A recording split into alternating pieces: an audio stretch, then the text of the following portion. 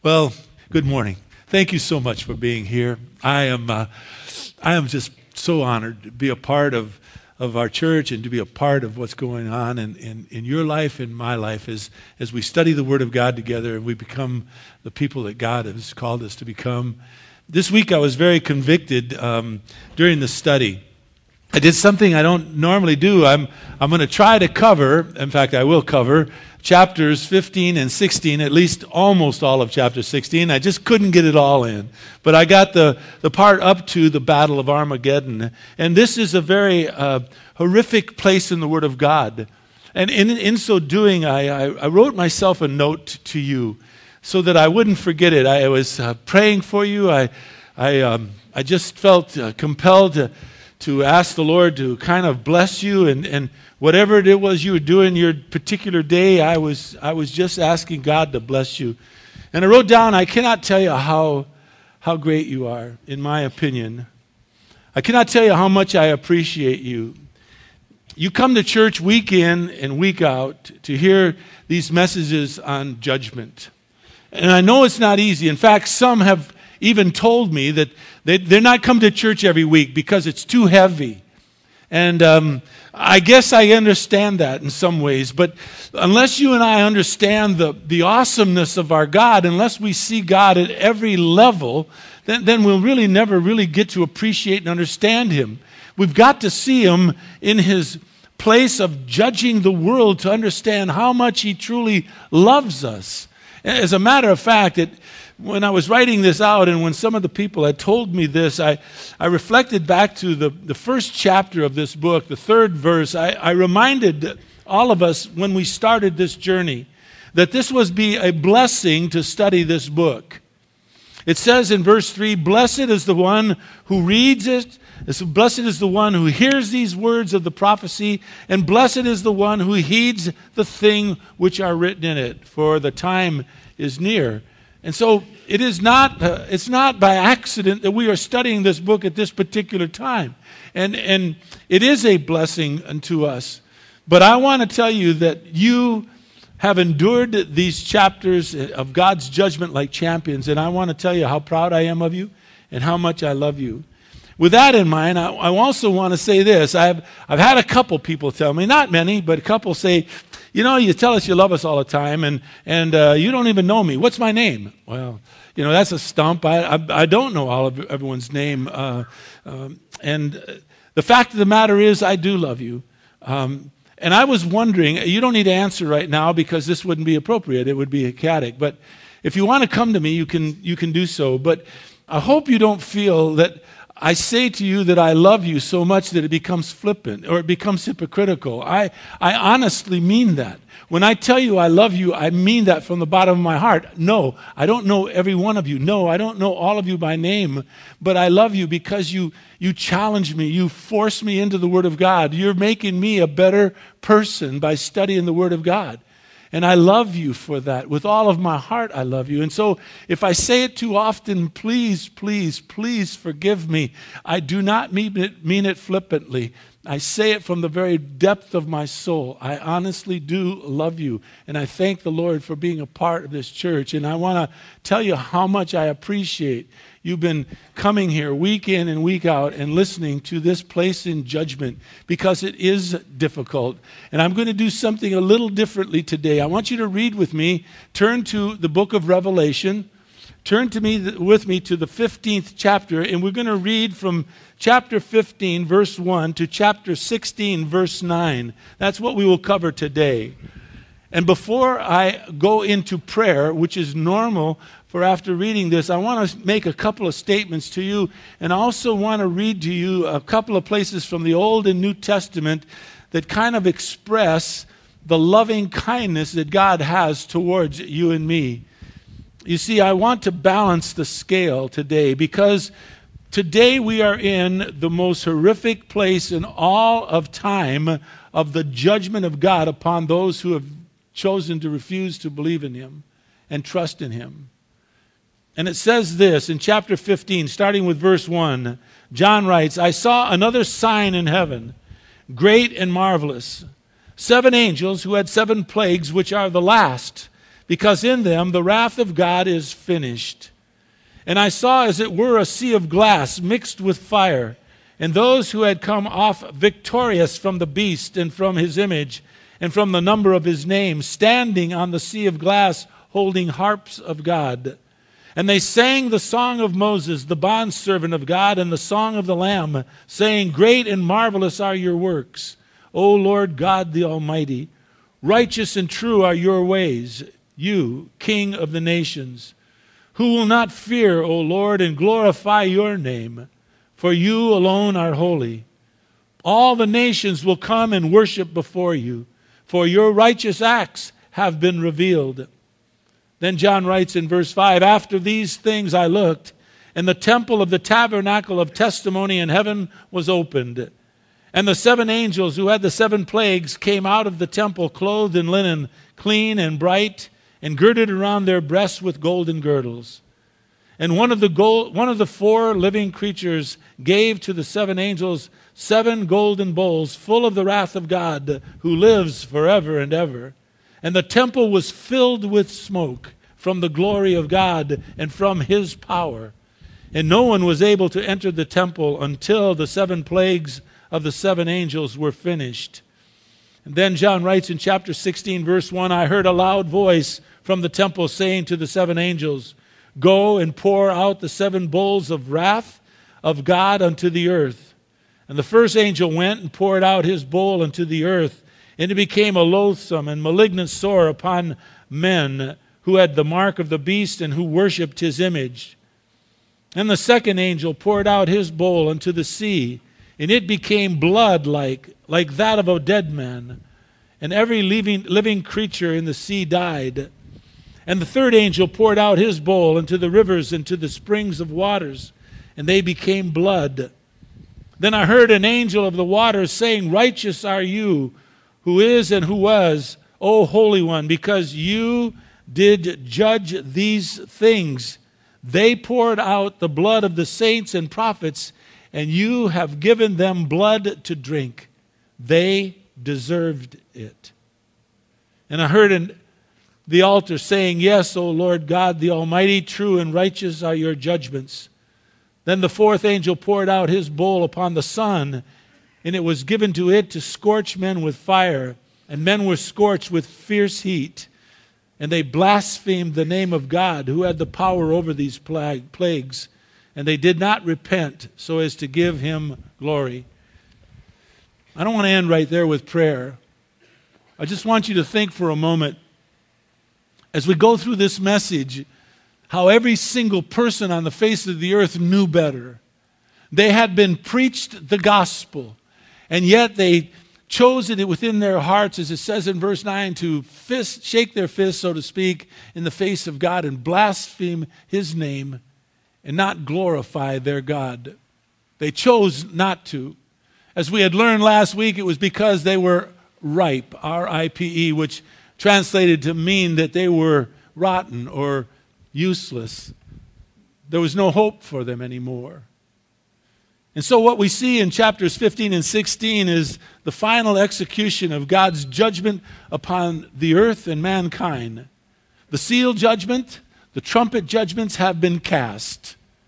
And so we come to the final outpouring of his wrath upon all who refuse to believe in his Son, Jesus Christ. The writer of Hebrews warns. He says in Hebrews chapter 10, verse 31, it is a terrifying thing to fall into the hands of the living God. But note the attitude of those who dwell upon the earth, the unbelievers. It says in verse 9, they blaspheme God. It says the same thing in verse 11, and it says the same thing in verse 21. Why did they blaspheme God? What happened to their hearts? And now they are living without God's grace, his unmerited favor. And so they live to blaspheme him without hope. We ought to thank God for these words. I want you to turn, while I read Psalms 102, 3. My gosh, I went through all 3. 103, verses 9, 10, and 11. If you want to, you can turn there. But would you turn with me to Romans chapter 8?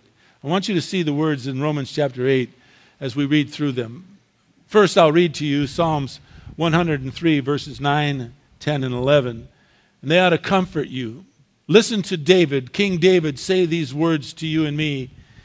He says, God will not always strive with us, nor will he keep his anger forever. He has not dealt with us according to our sins, nor has he rewarded us according to our iniquities. Because he says in verse 11, as high as the heavens are above the earth, so great is God's loving kindness towards those of us who fear or revere or love him. Paul makes a similar statement. In fact, it's this week, if you have some free time, maybe 5, 10, 15 minutes, you get alone and read through chapter 8 of the book of Romans. Let it comfort your soul. Let it minister to you as you kind of think about the words. Let me just read with you from verses 35 through 39 what Paul has to say in Romans chapter 8. In verse 35, Paul asks a rhetorical question. He asks, who will separate us from the love of Christ? And then he brings up some things. Would tribulation? Would distress? Persecution? Would famine? Nakedness, peril, sword. Paul writes in verse 36, just as it is written, for your sake we are being put to death all day long. We are considered as sheep to be slaughtered. Yet he says, in all of these things, he says in verse 37, we overwhelmingly conquer through him who loves us. And then he mentions 4 words that I think of often. Paul says, for I am convinced. I've gotten to that place in study. I've gotten to that place sometimes where I've just convinced, I'm convinced beyond any shadow of a doubt how much our Lord loves us, how much he cares for us, how much he wants to pour out his blessings upon our lives. And so Paul says, I am convinced that neither death, nor life, nor angels, nor principalities, nor things present, nor things to come, powers, height, depth, nor any other created thing is going to be able to separate you from the love of God which is in Jesus Christ our Lord. Nothing. Nothing's going to separate you from the love of Christ. And so we plead with you, come, trust, believe in him. For those of us who do, we plead with one another. Let's be the people of God that he's called us to be. And so on top of all of this horrific times that we've been studying through in the book of Revelation, we must comfort ourselves with the knowledge that our God loves us beyond our wildest dreams. And that nothing will separate you from his love. Nothing. With that in mind, Father, this is how we wish to pray. We wish to give you thanks for how much you love us. And we look, Father, and we see what is taking place on the earth during the tribulation period, during that time when the earth will be judged and you will bring to this place a new heaven and a new earth. And for those of us who know and love you, we will live with you forever and ever. And Lord, for those who have chosen not to trust in you, we are sorrowful. It ought to challenge us, Father, to reach out to as many people as we can to give them, Father, a clear presentation, either through our lives or our words, of how they might come to know and trust and believe in you as well, and have the wonderful loving kindness of you pour through us. We are convinced, Father, that nothing will be able to separate us from your love, the love that we have found in Jesus Christ our Lord. And so I ask and I beg, Father, please move me aside for this purpose, so that they will not a one of us here will hear what I am saying so much as what you might be saying to each of our hearts, so that we will be moved and touched by you and you alone. And Father, you would minister to us. And so I ask, Father, as it says in the book of Psalms, that you might open our eyes, our hearts, our minds, our thoughts, so that we might behold wonderful things from your law.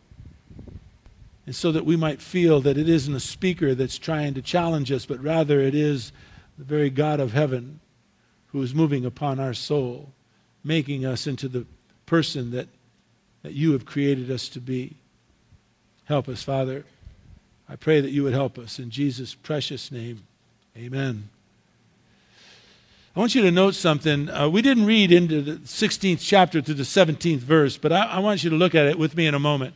First, in chapter 15, verse 1 and verse 8, we see the words that the wrath of God is finished. In verse 1, the last few words of verse 1 of chapter 15, it says, because in them the wrath of God is finished.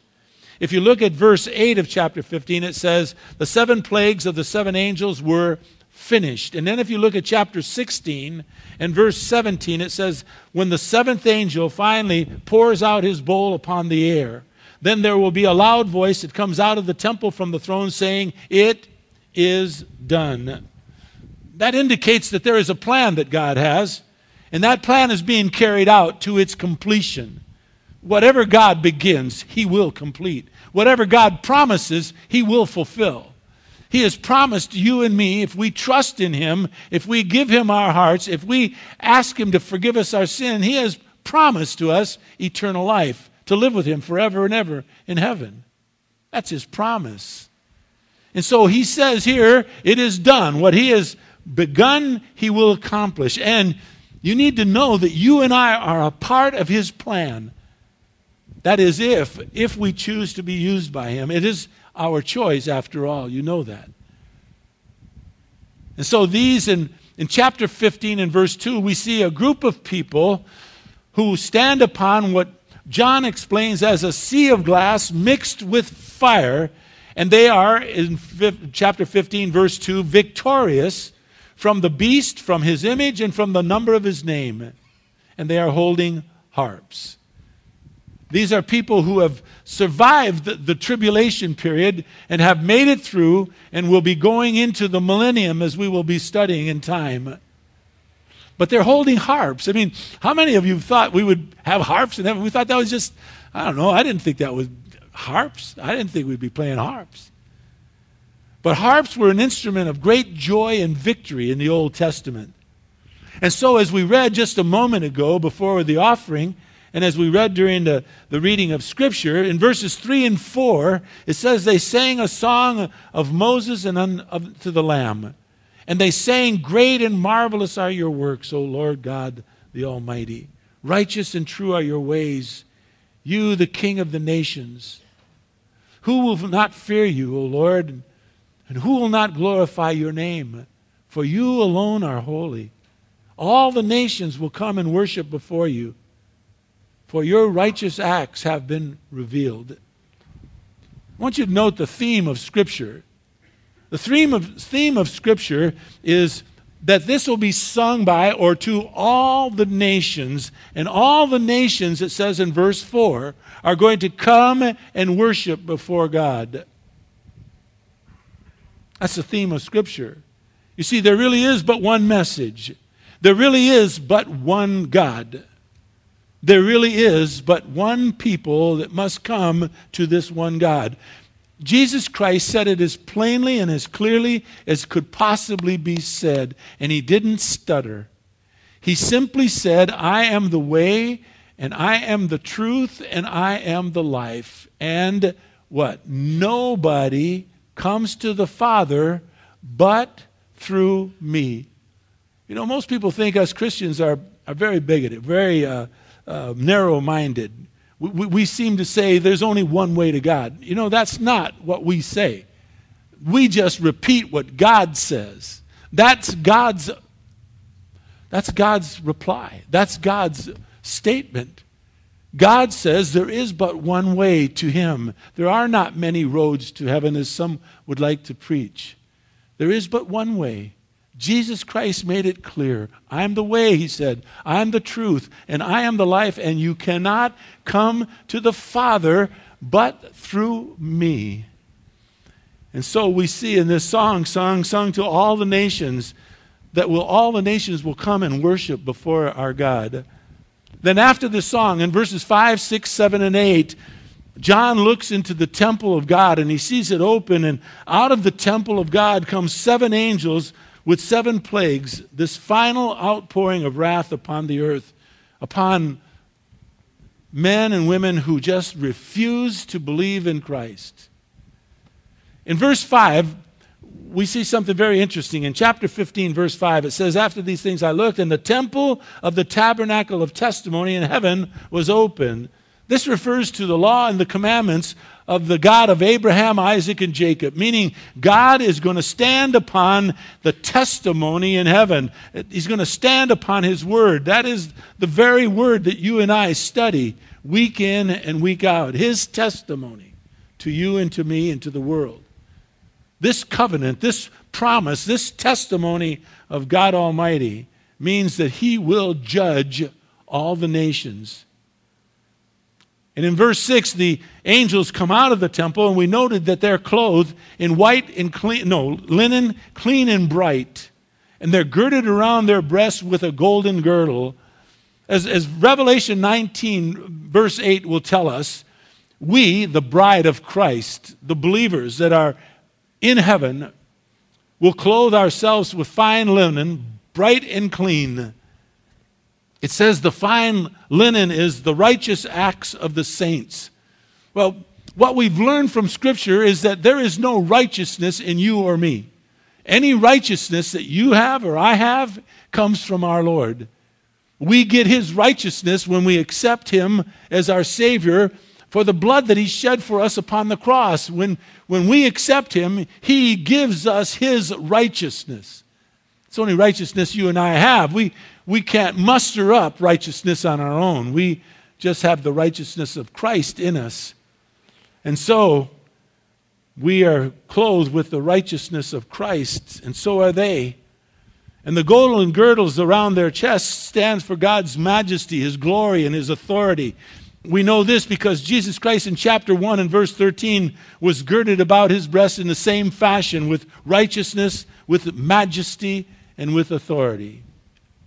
And then in verse 7 it says, one of the 4 living creatures gave to these 7 angels 7 golden bowls full of the wrath of God, the one who lives forever and ever. The bowls being full tells us of the seriousness of this moment, of how serious God is concerning His judgment that He's going to pass upon the world. And then in verse 8 it states that the temple, look with me at this, and in a moment I want you to find Isaiah chapter 6. Look what it says in verse 6. In verse 8. The temple was filled with smoke. Smoke from the glory of God and from His power.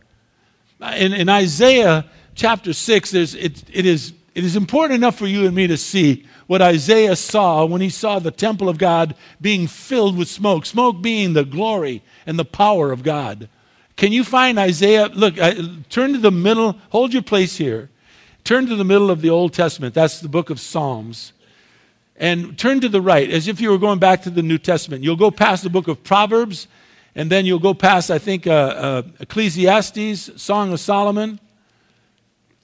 And then you'll find, I think, Isaiah chapter 6.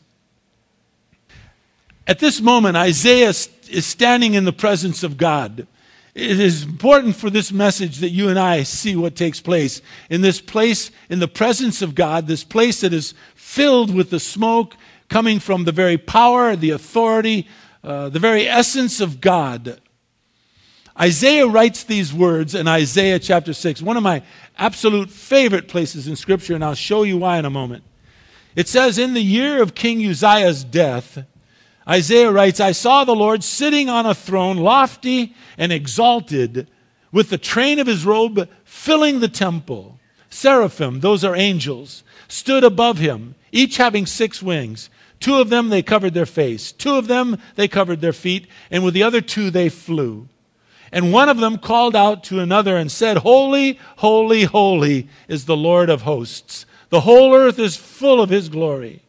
Verse 4, then the foundations of the thresholds trembled at the voice of Him who called out. while the temple was filling with smoke. This is the smoke and that comes from the glory and the power of God. Now, the moment that Isaiah sees this, he sees God in all of his power and all of his glory. What does he say in the 4th verse? He says, "Woe is me.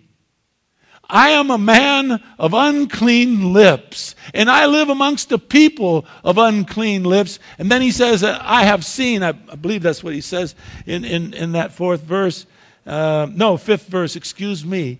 "I live in amongst a people of unclean lips. My eyes have seen the King of the Lord of hosts." You see, when you and I really get to see God, why we are looking at him in the book of Revelation with all of his power and all of his glory, is to understand how great he is, how much he is just a magnificent God who is over controlling everything. And when we see him like this, when we finally see him for who he is, we see ourselves for who we are, as sinners, desperately in need of a Savior. We are a people of unclean lips, and we live amongst the people of unclean lips. But Isaiah says, "I've seen the Lord." Now, note what takes place the moment he makes that confession that he is a man of unclean lips. It said in verse 6, "Then one of the seraphim flew to him with a burning coal in his hand, which he had taken from the altar. And he touched Isaiah's mouth with it. And behold," he said, "this has touched your lips, and your iniquity is taken away. Your sin is forgiven." Folks, that's it. The moment we see God for who he is, and we see ourselves for who we are, and we make the proclamation, "We are a people of unclean lips. There is sin in my life," God will come and cleanse us and forgive us of our sins. It happens. But I want you to note what takes place then. As soon as that happened in Isaiah's life, verse 8 took place. Then Isaiah says, "I heard the voice of the Lord saying, 'Whom shall I send, and who will go for us?'" Us, triune Godhead, Father, Son, Holy Spirit. "And Isaiah said, 'Here am I, send me.'" I want you to think about that for a moment. Think about what Isaiah said. Where's he going? Where is he being sent? For how long? To do what? Isaiah has no idea. He just heard the voice say, "Who will go for us? Whom shall we send?" And that's the cry that comes to your life and my life.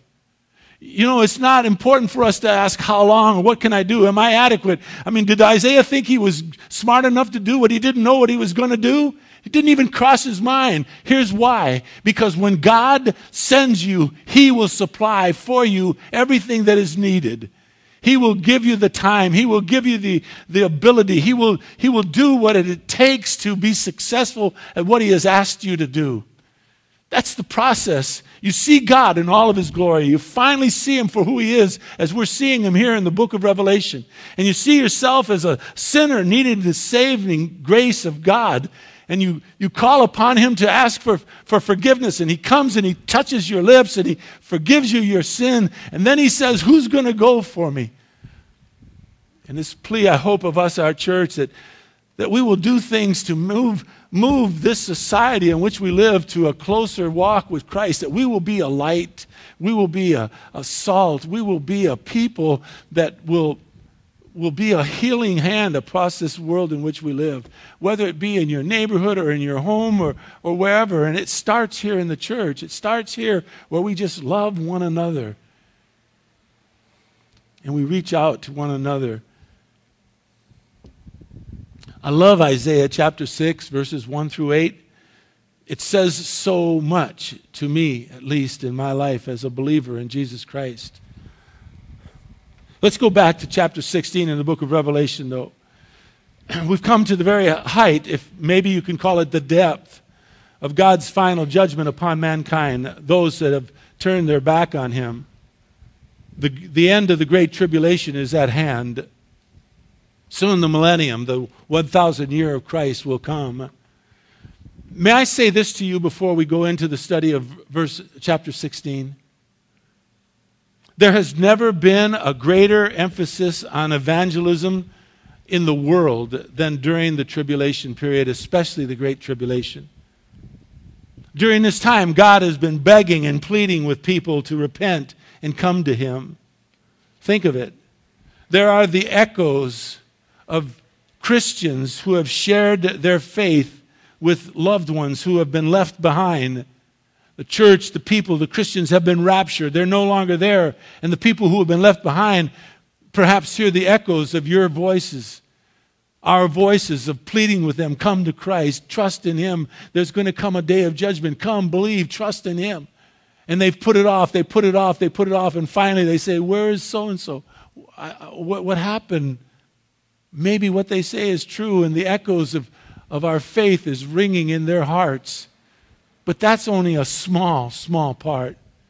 In chapter 7, we read that there were a group of 144,000 Spirit-filled Jewish men who shared salvation in Jesus Christ alone across the world. And then in chapter 11, verse 3, God gave mankind two witnesses who came to this earth to share the gospel of Jesus Christ. And my guess is these two witnesses, apart from Jesus Christ Himself, were the two greatest preachers that ever walked the face of this earth. Just my guess. And then finally, to top it off, in chapter 14 and verse 6, there is an angel flying in mid-heaven, proclaiming for everyone to hear the eternal gospel. There's nobody that can say they didn't know. There's nobody that can say, had I known, I would have accepted Him immediately. I just never heard. No, there's no excuses. And you can't say that either. If you've been here with us for any length of time, you've heard the gospel. You've heard the very essence of faith. It isn't a church. It is a relationship with Jesus Christ, allowing Him to forgive you of your sins and to make you into the person that He has created you to be. There will not be a soul in hell who will be able to say, if I had known, I would have come to Christ. And yet, what we're going to see in this particular chapter is they still refuse to come. With all these judgments falling on the earth, with all the voices that they heard, they still choose to blaspheme God. In verses 9, 11, and 21, and they will not repent, it says. Watch what happens to them. Here in chapter 16 and verse 1, look. John says, I heard a loud voice from the temple saying to the seven angels, go and pour out the seven bowls of wrath of God unto the earth. What you learn from verse 1 is that the judgment is total and it is complete. It comes upon the whole earth, not just a part of it. It comes into the whole earth. And what happens?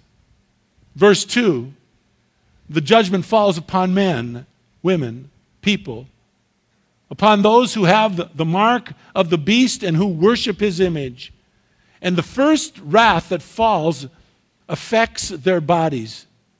Verse 2 says they have loathsome and malignant sores. Then in verse 3, it affects the food. It says the sea became blood, like that of a dead man, and every little living thing in the sea died. I mean, this is not mentioned, but can you imagine the stench in a few days? First, their bodies are affected, then their food, and next, in verse 4, comes their water. It becomes contaminated. It becomes blood. The third angel pollutes the water supply. Jesus warned in Matthew chapter 24 and verse 21, there'll never be a day like this.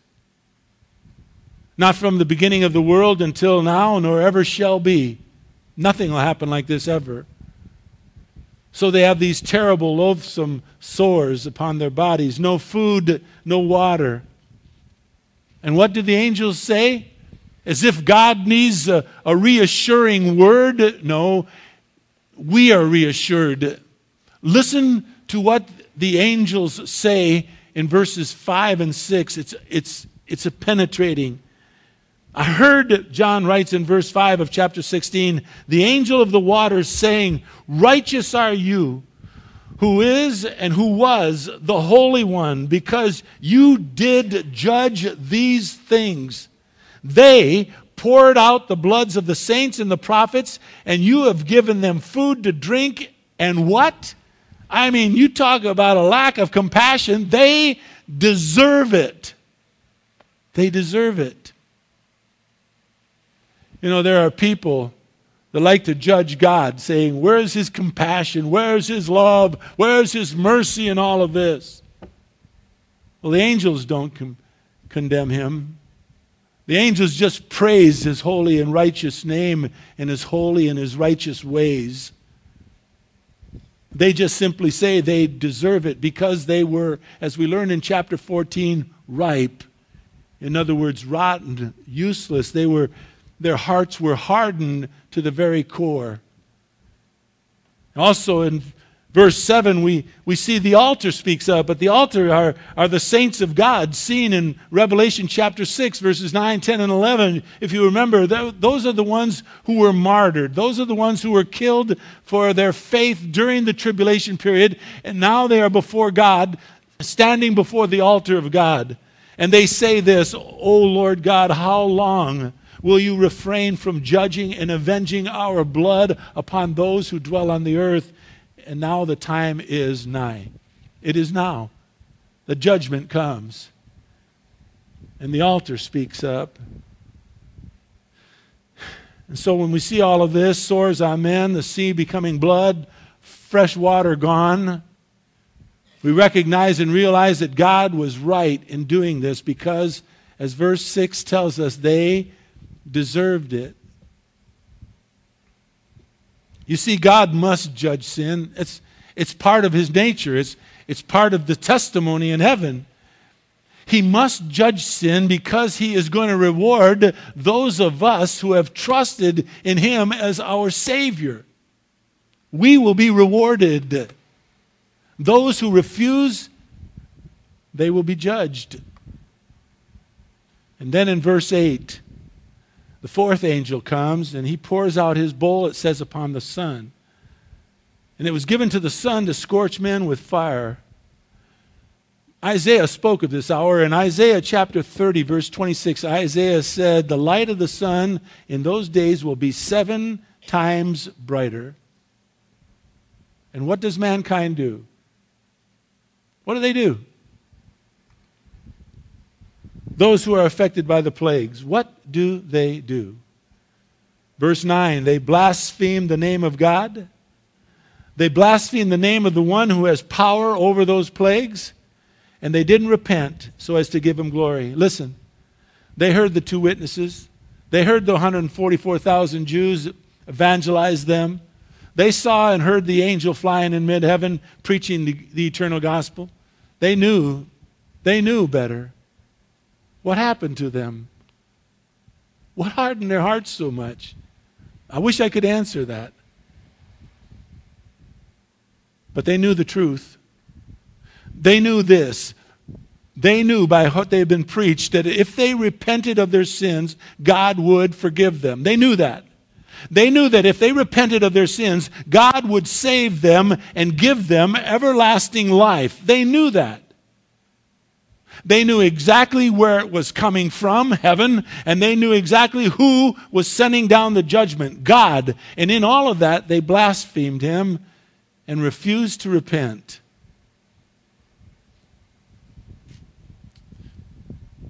What about us? I mean, that's where it comes to. What about you and me? If this happened to you, would you repent? I would think so. I mean, remember when our Lord raised Lazarus from the dead and all the people were there and some of them believed, and I always say, well, you would hope so. I mean, the guy's dead for 4 days. He walks out of the tomb and some of them believed. Yeah, I would guess. But the rest of that story in John says that some of them walked away in their unbelief. You've got to be kidding me. What does it take for you and me to get serious about our faith? Now, if you're here this morning and you do not know Jesus Christ as your Lord and Savior, we beg of you, please trust in Him. You don't need more information. You got all the information you'll ever need. You've got it. You heard it. Jesus Christ died for your sin. He shed His blood upon the cross for your sin. He asks you to accept Him for who He is so that He might forgive you of your sin. And then 3 days later, He rose from the dead to give all who would believe in Him the assurance that we too would have everlasting life. You have all the information you need. But for those of us who is the majority in this room, what about us? How are we living our lives? How concerned are we about the people out there that don't know? And are we being a light to them? Are we being an example?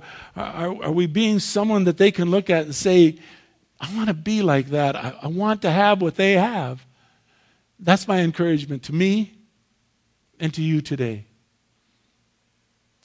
These judgments came, I believe, so that God would show us how serious He is. And He would give those an opportunity to accept Him. Father, I say with the angels, they deserve it. And Father, I would say with the angels, I deserve it too. Except like Isaiah, I recognize fully I am a man of unclean lips. I recognize fully I live amongst a people of unclean lips. And Father, I have through the study of your word seen you. I mean, at least in my mind's eye. And so I trust, Father, in what the Bible teaches, that my sins have been forgiven. And so, Father, I want to reach out to those that don't know you. I want to give them an opportunity to know what I know, to experience what I experienced. I pray that that would be the call of this church, of every soul that's here, that we would be very serious about our faith, very serious about how much you love us, and stop looking at all of the judgments, although that's not bad, but rather look, as Paul wrote and as David wrote, of your loving kindness. As Paul asked, he made the statement, Father, he was convinced beyond a shadow of a doubt that nothing would separate him from your love, founded in Jesus Christ, his Lord. I pray that for each of us here. And now, Father, I ask that you take us wherever we may go. And may I say that with the seriousness of this prayer, Father, I love these people so much. I thank you that you gave me to be a part in their lives and theirs and mine. Bless us as you take us from here, Father, wherever it might be. And wherever you take us, may we be a representation of you somehow, some way. I pray in Jesus' precious name. Amen. I do love you. I do thank you for being here. Have a great day. God bless every one of you. See you next week.